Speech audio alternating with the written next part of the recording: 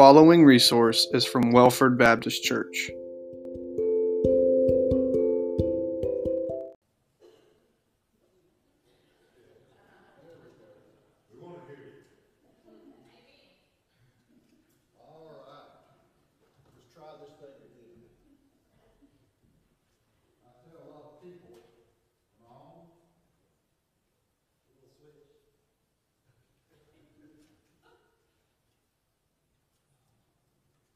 Am I on?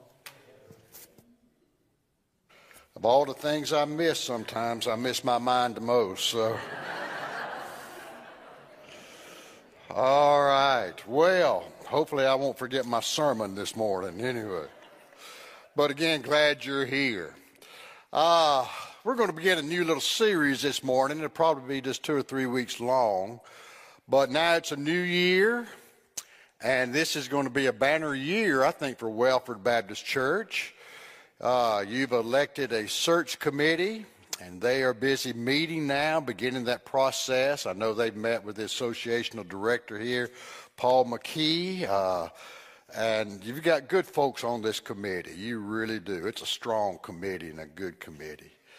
And they're working together, they're praying together, and that's what I want to speak of this morning. Because believe it or not, you're on this committee. You really are, each and every one of you. And you're serving. How are you serving? Your job is to pray for them. Your job is to seek God and to pray to God and ask for His man and His will and who is selected. And that's what you're to do. And that's why I want to speak on prayer for a couple of 3 Sundays here, okay? Now, also on Monday mornings, I come for staff meeting, which we have around 10 o'clock. If any of you would like to meet with me for prayer in Carl Reed's classroom at 9 o'clock on Monday mornings, I'm going to be there. And we're going to pray for this committee. We're going to pray for God. We're going to pray for your next pastor. But if you need to come and you have any kind of issue that you have, any kind of need, we'll pray for that. We'll pray for your family members, whatever. But 9 o'clock, just down the hall in Carl Reed's classroom, and it's just going to be a few minutes, okay? And you don't have to dress up or anything. You just come, because we're going to come together before God and pray to Him. All right, so prayer. I remember when I was a young man and I was heading off to seminary, or at least it was the year before I went to seminary. I was out of church there for a while. I was fighting God. I was fighting my call. Last thing in the world I wanted to do was be a pastor and to preach. Anyway, God wore me down. I was back in church. I think I've told you this, and I was just attending, working a little bit in the church. Sonny Blackwood from Union, South Carolina was the pastor of Liberty First Baptist Church, where Jane and I attended. And boy, he could preach. My goodness. He didn't have a pastor's heart, but boy, he could preach, and he helped me tremendously. But before he preached, when he walked up to the pulpit, 9 out of 10 times, he would pray Psalm 19:14. Father, may the words of my mouth and the meditation of my heart be acceptable in your sight, O Lord, my rock and my redeemer. And that prayer said a lot to me, because he was coming up to preach not in his strength, not in his wisdom, and really not in his words. God has got to be all about you. You've got to be in this and through it and under it and above it and everything. It's got to be your words. And I pray that your words will go out. Leading up to this, as I mentioned, I was in rebellion against God for a while. There were a lot of circumstances beyond my control that left me with what I thought many times shattered plans. Because it seemed like I'd make plans to go in this direction, that door would shut. This direction, that door would shut. And a day came when I was alone. And I was upset. And I was disappointed by another door that had been shut. I was sad and I was angry. I was angry at God. I was angry at myself. I was angry at life. But out of that, all of that came together. That's something that was far more significant than the circumstances. I sensed a need for God that I had never really realized before. And all alone I was there, and I prayed. And I acknowledged to God, Father, I need you. Man, do I need you. I told him that I was rebellious against him in my heart. I asked for his forgiveness and for him to take control over my life. And I really believe that was the significant turning point in my spiritual life then and there. And I never looked back. As an adult, I prayed thousands of times, just like many of you have as well. I prayed in the morning when I wake up. I pray in the shower. I pray in personal devotions. I pray with Jane when we have our time together in the mornings. I pray late at night when there's been a sick baby, a sick child. I prayed privately. I prayed many times publicly. Sometimes I've written out a prayer that I had to pray in public at a very important kind of meeting. Other times, I prayed many routine prayers there before a meal and we sat down to eat. And here I am today, and you know what I want to tell you? I want to learn more about prayer. There's much more for me to learn about prayer. Why? Because I want to pray more, and I want to pray better. And I know God hears me. He has heard me over the years, and he's answered many, many, many prayers, all my prayers in one way or another. But I want to pray more. I want to pray to know him better and to talk to him better. So let me ask you, prayer. What is prayer? How would you define prayer? Would any of you just volunteer to maybe give a little definition of what you think prayer is? Talking to God? Everybody? That good? Okay. Well, it's a simple question, and I think it deserves a simple answer, don't you? And I've looked for answers to that this week, the last 2 weeks. The dictionary says prayer is a solemn request for help or expression of thanks addressed to God or some object of worship. Okay? Other books, other websites online and all, I really couldn't find anything that I thought to be satisfying. And what you just said, talking to God, is good. I know that prayer is more than asking. Prayer includes adoration. It includes worship. Prayer includes confession of sin. It includes meditation. It includes submission to God and his will. It's intercession, it's thanksgiving, and much, much more. So I decided that defining prayer is sort of like trying to define love. Now, how would you define love? You really can't easily put that into words, can you? Love is better learned by experience than by words. So I gave it my best shot, and I came up with this. What you said is good, and I'm going to speak to that, but I think prayer is communion with God. Okay. Now, I, too, started out thinking that prayer is speaking with God. It's communication with God, and that's certainly true, but then I began to understand prayer is much more than that. You know, when I call somebody, if I were to call one of you and the phone rings and rings and rings, nobody answers, you know what comes on, don't you?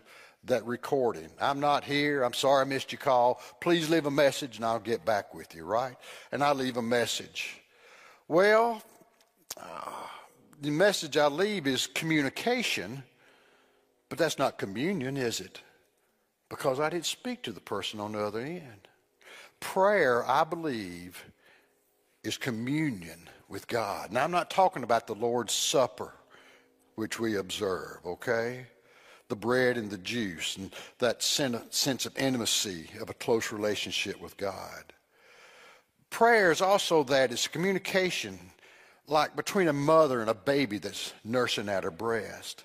It's the communion or the communication between two people who are the very best of friends. It's the dynamic between a man and a woman who are deeply in love. To me, that just touches what prayer is all about. Because prayer is even much more than that. It's communion with God. It's sharing a relationship with the Almighty God Himself. 1,600 years ago, one of the early church fathers named St. Augustine wrote this: "True whole prayer is nothing but love." That's all it is.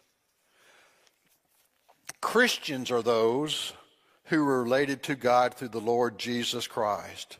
And prayer is both the introduction to that relationship when we pray the sinner's prayer, and it's the basis of maintaining that relationship.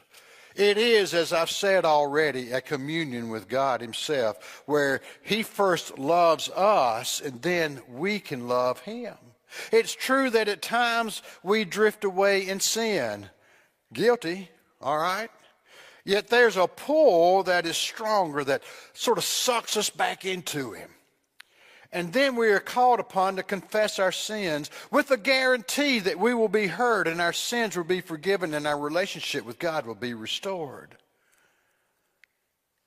It's a communion in which we can share with God our deepest secrets, secrets of our hearts that maybe no one else knows, not even our spouse or any family. God alone truly understands our needs and our hearts and all that is going on. He shares our joys as well as our sorrows. Prayer is an intimate connection with God. It's a language of the soul. And it talks to God and it hears Him speak back to us in return. Prayer is sharing that relationship in words, sometimes in thoughts when you think a prayer to Him. Sometimes in song, sometimes in silence, to be still and know that He's God. Prayer is a language of the soul that communicates with the Lord God Himself. There's so much more that can be said about prayer than just in these few minutes. You read the Bible in prayer, you'll see it's like a thread that's woven from Genesis all the way through Revelation. Over the last 2,000 years, there have been thousands of books written on the subject of prayer. Go online to any Christian book company and you'll see, you can find many of them there. But yet I don't believe you put them all together, they've exhausted that all that can be said about prayer and all that can be understood about prayer. But when it comes to the basics for you and I today, to the essentials of prayer, you know where I think we need to go and where we need to begin? And that's with the life of Jesus Christ. I think if we want to see what a life of prayer is all about and how it looks, we go to Him. Would you agree with that? To be Christians really is to pattern our lives after Jesus, is it not? What does Romans 8 say God's purpose is for our lives? To conform us, to chisel us, to create us, to be like Jesus, to conform us to His image. So we need to pray as Jesus prayed. And that's what we're going to learn from Him today, okay? So there's like 4 or 5 little areas we're going to look at, 4 aspects of His prayer life, and that's what we're going to look at today. Number 1, we're going to start with the public prayers of Jesus, Jesus' public prayers. You read the 4 Gospels. And from the very beginning of the ministry of Jesus Christ, prayer characterized His ministry. For example, in Luke 3:21, that scripture describes crowds of people being baptized in the Jordan River by John the Baptist. And Jesus is coming to begin His ministry now, and He comes down to the Jordan River, and He asks John to baptize Him. And I'd be like John too. You're coming to me to ask me to baptize you? No, you need to baptize me, Jesus. But Jesus was going to identify with us and being baptized, okay? And now you and I, we identify with Jesus by being baptized ourselves. But anyway, John was reluctant. He'd baptized hundreds of people, but it just seemed so inappropriate. So finally he agreed, and he baptized Jesus.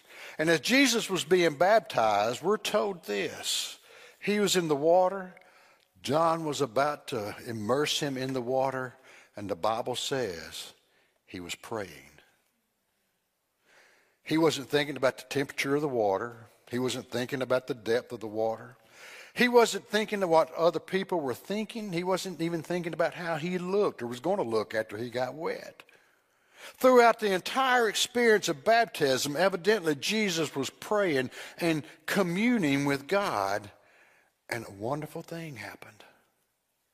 The Bible tells us that while he was praying, and this is what it says, the heavens opened, and the Holy Spirit descended on him in bodily form like a dove, and a voice came from heaven, "This is my beloved Son, in whom I take great delight."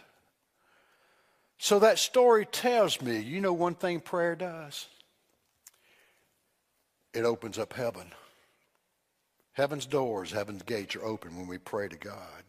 And that's what prayer is. It's the key that opens up heaven. Prayer is something that touches the very heart of God.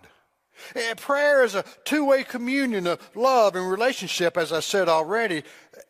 And in this example, there's no record of what Jesus prayed. We don't know what the words were that he said. Maybe it was too private for us to know. It was just between him and God. But what is important is that he prayed. He prayed during the entire episode. And so Christians, if we are to pattern our lives and prayers after Christ, prayer is communion with God, and our prayers is what unlocks heaven for you and I. So there's just one of his public prayers. Let's move on to his private prayers now, okay? Because what I just shared with you, that was just the beginning of what we know about his prayer life. And just as people today love to know about the private lives of the rich and the famous, people have always been curious about the life of Jesus. Mark 1, verse 35 gives an insight into the private life of Jesus.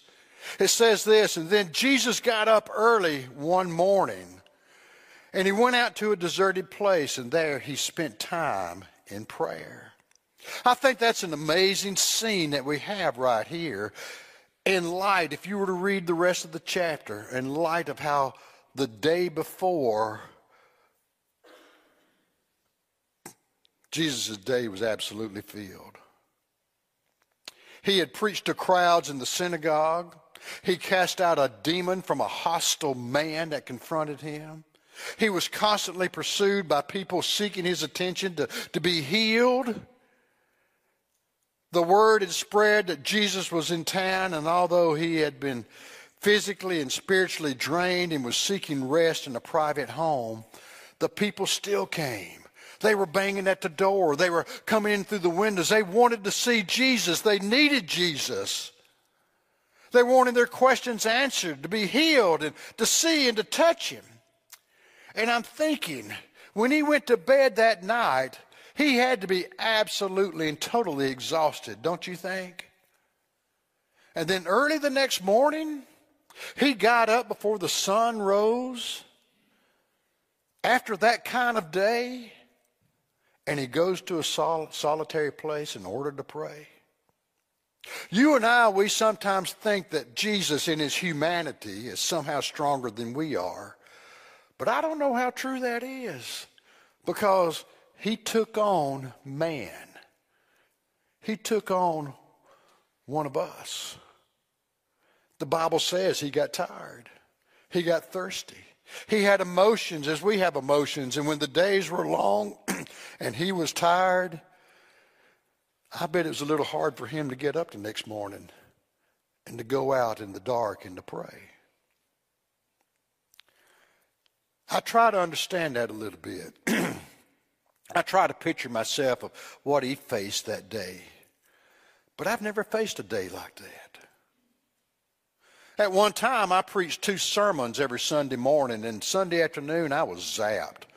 I was so tired. It's like I'd done a week's work. I was whipped. And just like Jesus, you and I, we've been confronted with difficult people, haven't we?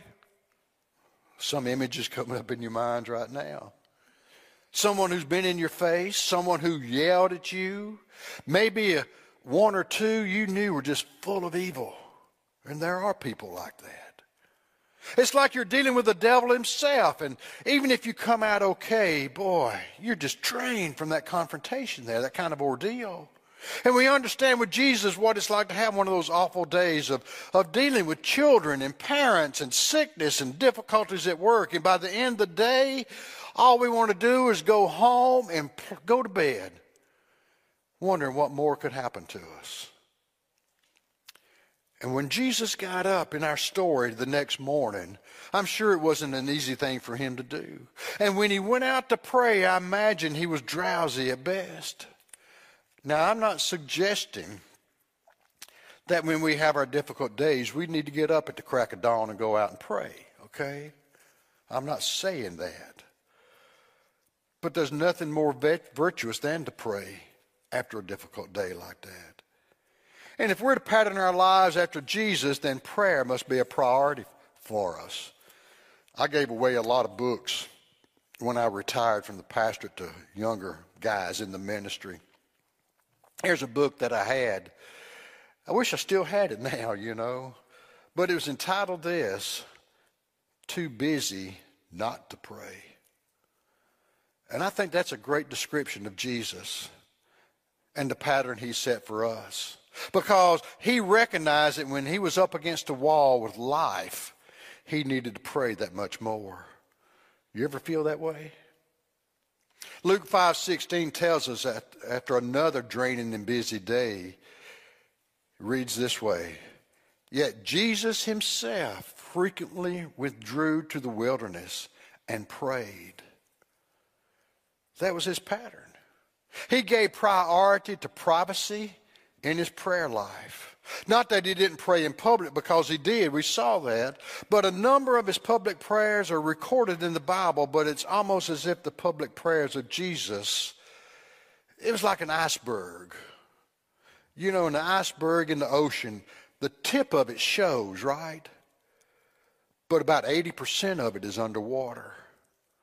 And that's what the prayer life of Jesus was like. We could see about 20% of his prayer life, but what undergirded it was underneath. It was what happened to his private prayers. When his followers came and asked him, Lord, how are we supposed to pray? We've been watching you. Lord, teach us to pray. And Jesus said in Matthew 6:6, when you pray, you go into your closet. You go to an inner place. You go to a real private place. Close the door and then pray to your Father in secret. And your Father who sees in secret and hears you in secret will reward you.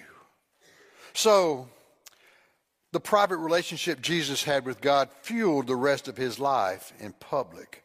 And that's the pattern for you and I to follow. The next one.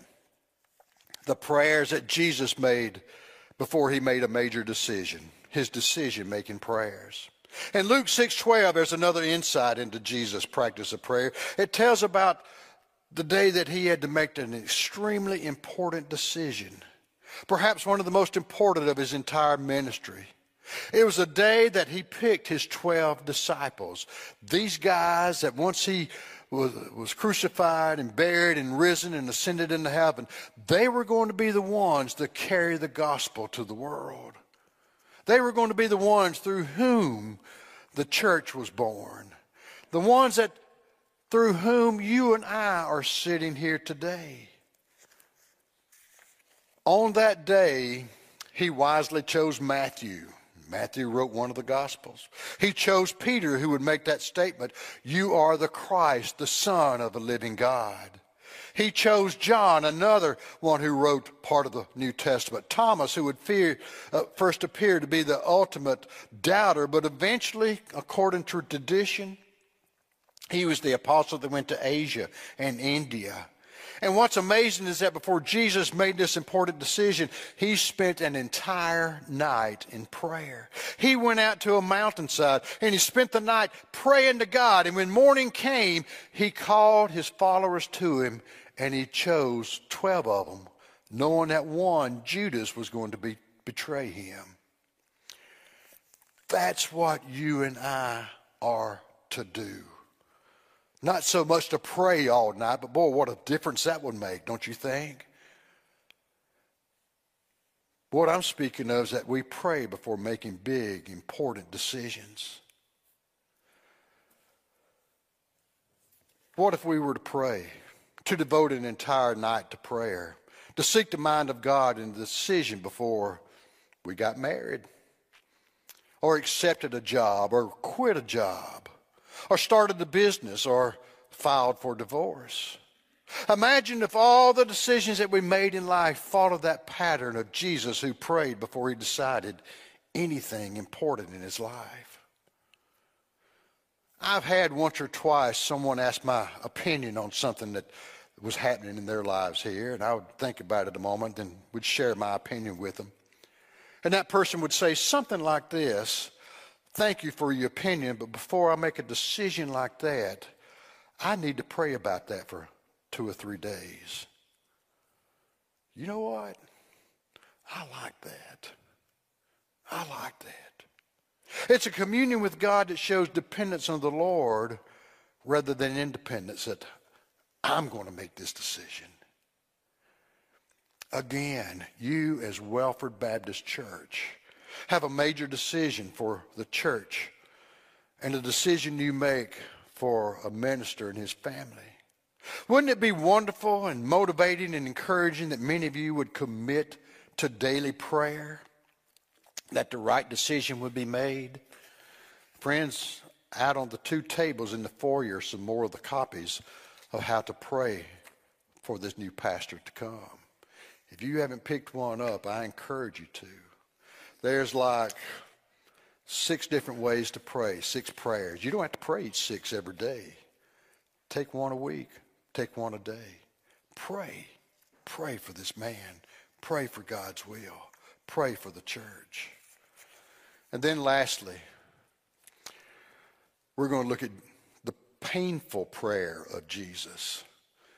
When he was in pain, he was up against the wall, this is what he prayed. This is how he prayed. In Matthew 26, 36 through 44, it's part of the New Testament. It's difficult to read. It was a time of great pain, a time of great sorrow in the life of Jesus. It was the night when he was arrested. It was the night before he was tried and condemned and crucified and died. It seems to me that no matter how many times we read it or I read it, I feel like I'm snooping in a really holy place. Let me read it for you. This is what the Bible says. Then Jesus went with his disciples to a place called Gethsemane, and he said to his disciples, "Sit here while I go over there and pray." And he took with him Peter and the 2 sons of Zebedee, James and John, and he became anguished and he became distressed. And then he said to them, "My soul is deeply grieved, even to the point of death. Remain here, stay awake with me."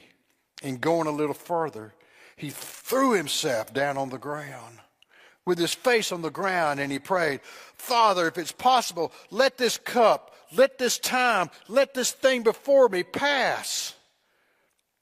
Yet not what I will, but what you will." And he came back to his disciples and found them sleeping. And he said to Peter, "Can't you stay awake with me for an hour?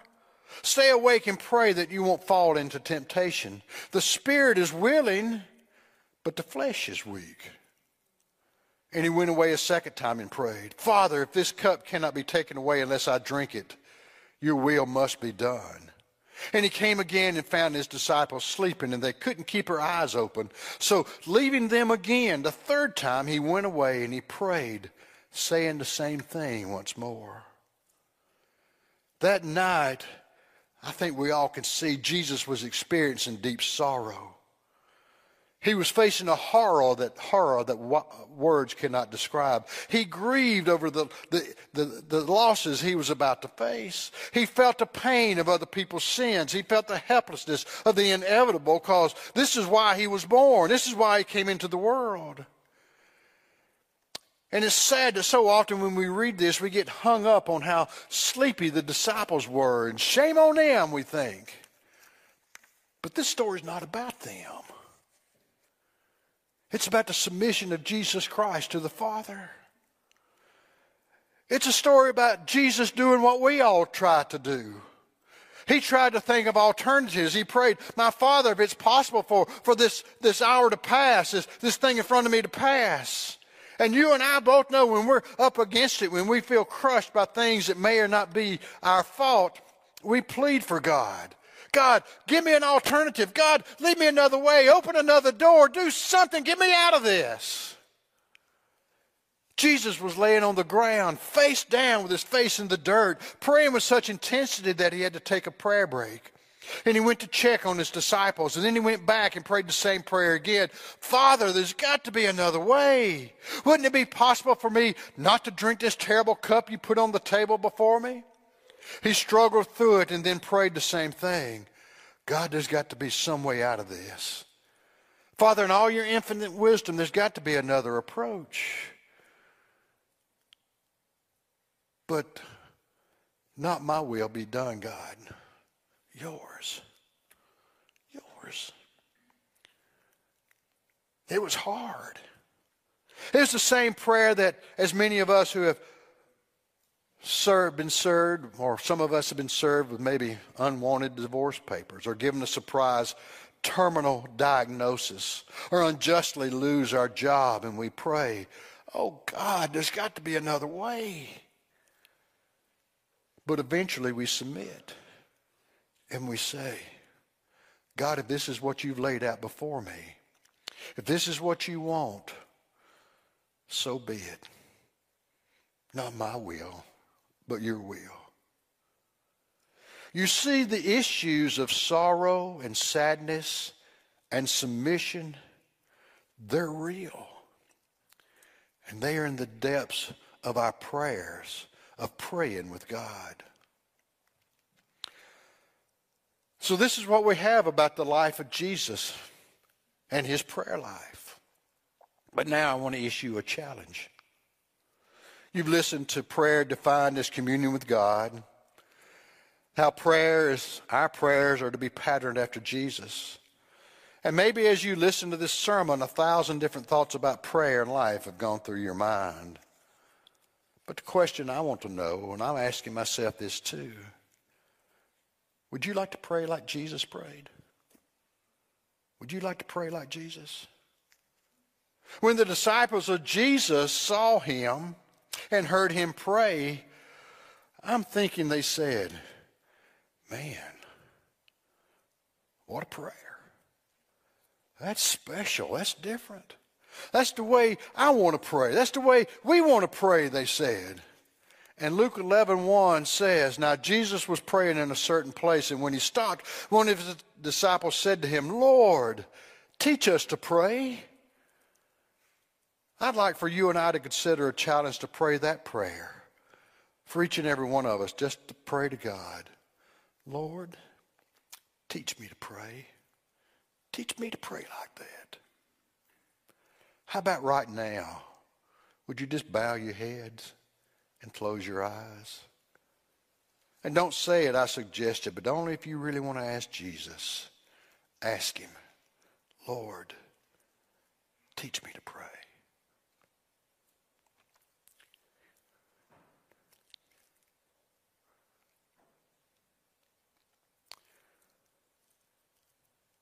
Lord Jesus, for those of us who prayed that prayer today, I know you're going to answer us. Teach us to pray like you prayed. I pray you'll open heaven when we pray. I pray you'll hear our prayers, whether it's private or public, for the big and the small things that happen in our lives. Even, Lord, when we're in the depth of sorrow, teach us to pray. For Jesus, it's in your name above all names that I pray this prayer. Amen. It may be as we sing in just a moment, you may want to come in to pray here at the altar. That's a good thing. You may want to pray with someone. Maybe someone in here, you may need to go either come down here with them or sit beside them for a moment. Just touch their hand or whatever and pray with them. But Lord, teach us to pray.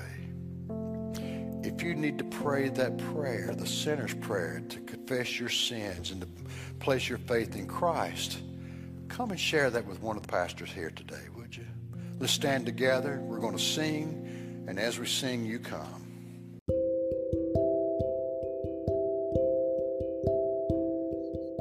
Thank you for listening to this podcast. For more information about our church, visit welfordchurch.org. Blessings.